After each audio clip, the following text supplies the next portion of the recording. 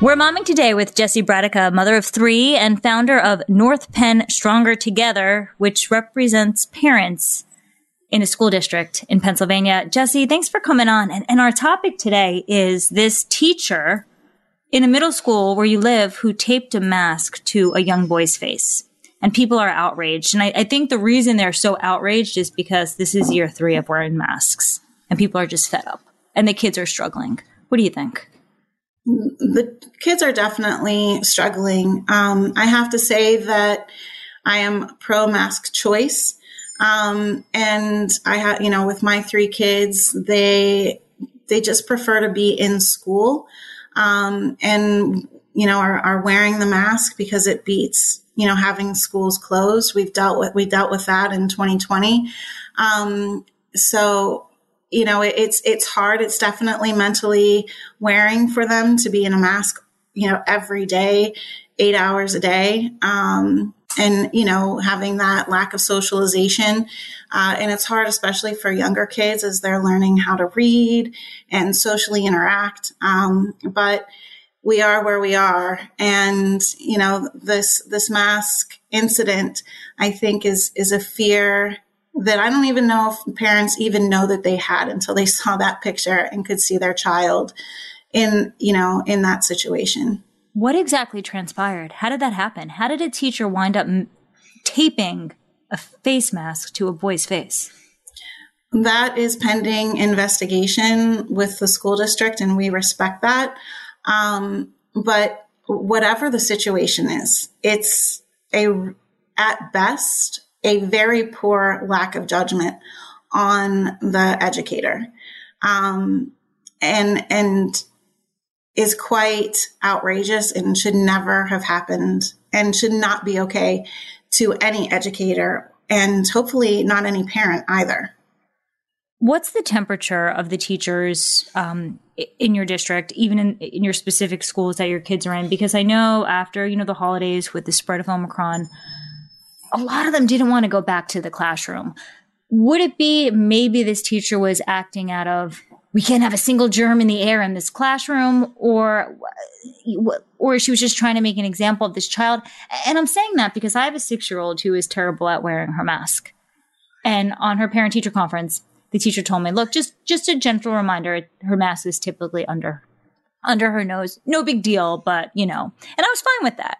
She didn't get it taped to her face, and she didn't get reprimanded. So how is this different? Well, I don't think that this was a disciplinary action based on the limited information that we do have. But regardless, the action of going from, your mask isn't appropriately working on your face to let's tape it onto your face, it is unacceptable. So it is devastating. And, these kids are struggling with their mental health on so many levels through this pandemic. And then to have this incident happen on top of all of the emotional strain as it is, really can take the cake.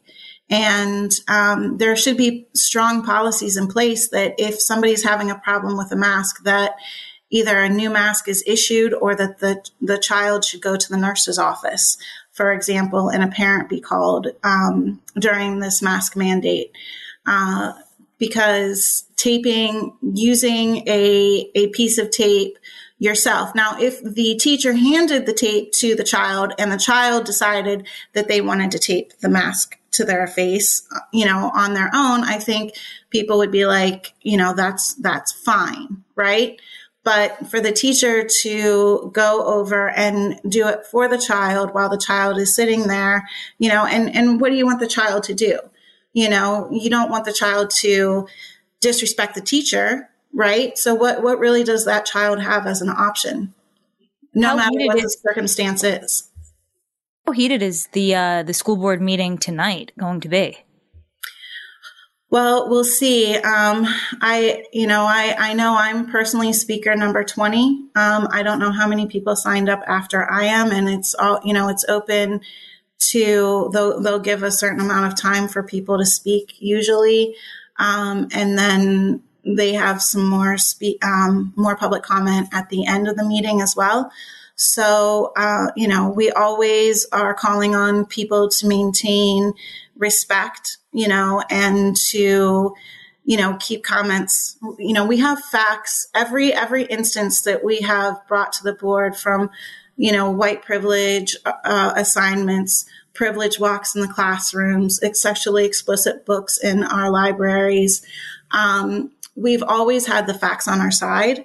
And we have always been one to, our tagline is stronger together, right? And it's hard to be stronger together when you have a community that's heated and unreasonable. Can you back up for a second here? Because you just talked about sexually explicit books being in the library and racial privilege being taught in the classroom. So your school district embraces CRT? They don't call it CRT. I don't know what it is that they, where it falls. They have denied that they are practicing CRT. We have a director of equity and inclusion. We have cultural proficiency programs. We have professional development monthly for teachers. So I don't know where the white privilege articles are coming, where they're coming from, what programs, that this is coming from. Privilege walks in multiple grades and multiple schools. And yes, sexually explicit books that we actually had some parents read excerpts from. One was originally purchased for an elementary school. Others were in the middle school and in the high school. All of them were purchased and entered into the North Penn Library. Do you have examples of the titles of any of the books? Yeah, Lawn Boy, by John, I think it's Iverson.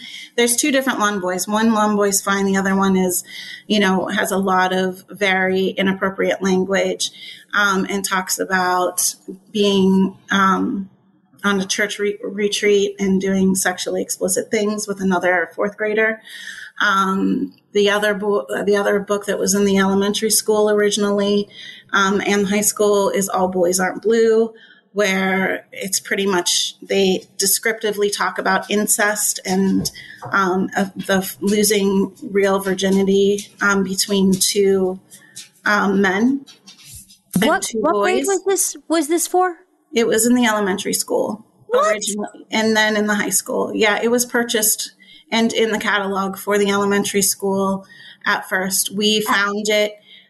It was removed. And we have yet to really, this is the first time that the school board has made a public statement over one of these really kind of outrageous issues that the parents have brought to them multiple times for multiple months. And the statement was to the media. It wasn't to the parents. When George Floyd's verdict came about, the district sent an email to parents, gave a statement to parents about the George Floyd verdict. But we have yet the statement that the North Penn School District made about this incident is been in newspapers and on their website, not to parents directly. And I want to know what exactly your group and parents have done about this, and we'll discuss that on the other side when We're Momming Today returns. The Fox News Rundown, a contrast of perspectives you won't hear anywhere else. Your daily dose of news twice a day, featuring insight from top newsmakers, reporters, and Fox News contributors. Listen and subscribe now by going to foxnewspodcasts.com. We're back on We're Momming Today with Jessie Bradica, talking about what is going on in our nation's schools. And, you were so outraged by some of the things that you were seeing, Jessie, that you ran for the North Penn School Board and you founded a group. Tell me about what the reaction has been to what you're doing in the community, because obviously you are clearly not the only one. It honestly has been a divided reaction, which is sad because our current school board represents nine out of 9 seats represent only half of our population. And the policies reflect, half of a political side of an agenda, and there's no balance on that school board. Parents have felt unheard many times. They have been insulted. Board members use their political platforms to, they've ran for higher offices. Two are rumored to run again for 2022 for higher offices. So it's become a real political environment, and it's sad for our kids and it's sad for our families. So me and the three other people that I ran with, we are parents of kids in the school district.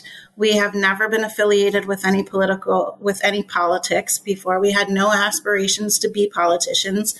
We really just wanted to bring balance and represent the parents. And parents heard our message, and we had a record number of votes for a primary for our party, and we got beat with mail-ins.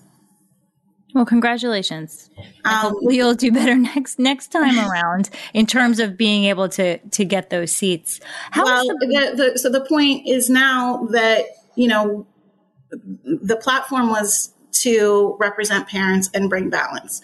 And nothing changed after the election, but we had all the support and we now had a platform. So I wanted to use the platform to still be a place where parents had a voice, that we could still, maybe we don't have a seat on the board, but now we have a voice, a larger voice. And this has been a prime example of the power of parents. And what happens when parents are continually ignored, and when they're scared, and when they're not getting appropriate action from the administration. How are the parents of that young boy doing who had his mask taped to him? I can't speak for them. They really do want to maintain their privacy. And I respect that wholeheartedly. You have to take care of your family, and they're just trying to do what's best for their child. How's the boy? Did he go to school the next day? It's my understanding that he did miss school. I'm not exactly sure how many days he's missed. Of course, he's probably so humiliated, and now it's in the media, and everyone's still, and an investigation is going on to figure out why that happened. Can you speak to either your own children or anybody, any kids that you know and you feel comfortable speaking about how they're doing being in masks for year number 3? Well, like I said a while ago, if it's a choice between not going to school and having to go to school in a mask, my children have chosen to go to school in a mask.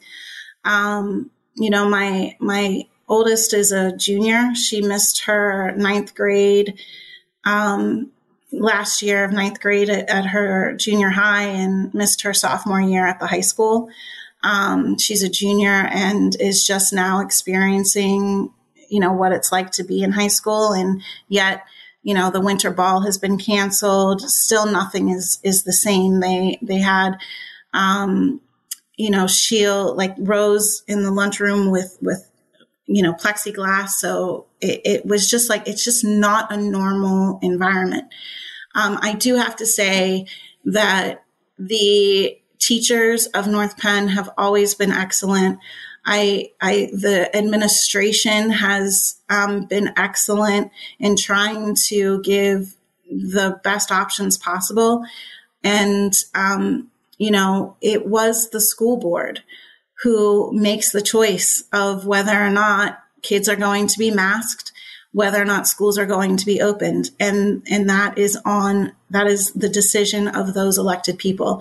And for them not to listen to the community who's been after them for over a year on these various issues, just swipe it under the rug, and go full steam with their agendas and their, ideologies. It's become a real divisive environment in the community. What are the teachers then saying, for the most part, if you could generalize? Are they against what the school board is doing and saying? I think teachers are getting the brunt of all of it. I think they love the kids. I know they wanted to be in school, from my understanding. And, I think we just really need to support the teachers the best we can. North Penn has always had great teachers. My kids have loved a lot of their teachers. There are some teachers that are definitely promoting an agenda that, there's teachers that my children know which side of the political line. But Jessie, what's the agenda to putting taping a mask to a kid's face? What is the agenda in that? I don't think it's an agenda. I just think that it's such a culture that has been created with COVID that almost that makes people think that it might be okay, that they're, the mask is falling down, let's tape it up to make sure it's appropriate or whatever. I have no idea what the teacher was thinking, where somebody would think that was remotely okay. It's mind boggling. And that's, this is the culture that we're breeding when masks are optional and we have hysteria over germs and now it's Omicron and it was Delta and we did have a teacher, pass from COVID and other morbidities. Morbidities. It's a hard one. Over Christmas break. And I think that was very hard for, teachers and staff. But again, if it was a joke, if it was help, whatever it was, it's not okay to tape a mask to a child's face. I hear you saying that this whole, we've almost become obsessed or paranoid with keeping ourselves and everybody around us healthy, that obsession has become like a sickness and a craziness, that it would make sense in this distorted world that we live in to tape a mask to a kid's face. And I particularly find it frustrating because I'm absolutely for wearing masks in the class when there's high transmission in the area, and it would cut back on that happening, which might be the case right now. There is Omicron, but where I live, it's masks all the time. Where's the off ramp? You can't raise children, socialize children to always keep them safe when there's always going to be a variant, but always keeping them in a mask. And that's why I think there needs to be some flexibility and an off ramp, and we get out of this craziness where it's normalized to tape a mask to a kid's face. Oh, and by the way, people are going a step further because now you're probably going to have to wear an N95 to school next year. Could you imagine what would happen if the district said kids have to wear an N95 or a K95 to school in September? Well, I can see that happening. And the only thing with the N95s, they have millions of dollars in COVID relief that they would have to spend in ensuring that students had N95 masks because they are not cheap. And they're only effective if you look at, the proper use of N95s, they're really only effective for a couple hours. So you'd have to change the mask to truly maintain the absolute efficacy of an N95. You'd have to change it at least one time, at least once throughout the day. And is that, how are you gonna manage that? So I think, the cloth mask was I think truly, one of our Montgomery County Health Commissioners in June during one of the Board of Health meetings, when masks were, when we had vaccines and the transmission was low and Pennsylvania said we're done with mask mandates, one of the board health commissioners came on and said, yeah, it's okay to take off your mask. It's been a psychological, sociological impediment, safeguard at this point with this pandemic. And really, he said the only data I can find from all the data that I've looked at is masks are 0 to 15% effective, and they're only effective when somebody's actually infected. And we have created this environment where nobody knows if they're infected. And it is crazy. The deadliest virus that we have encountered in our lifetime is so deadly, but yet we don't even know if we're carrying it. We have no symptoms. The whole thing is... and it'll change again when there's another variant. And in the meantime, our poor children. And that poor boy that had that done to him. How embarrassing. Keep us posted what happens, the temperature at the school board meeting tonight and with your group. We do appreciate it. Jessie Bradica, thank you.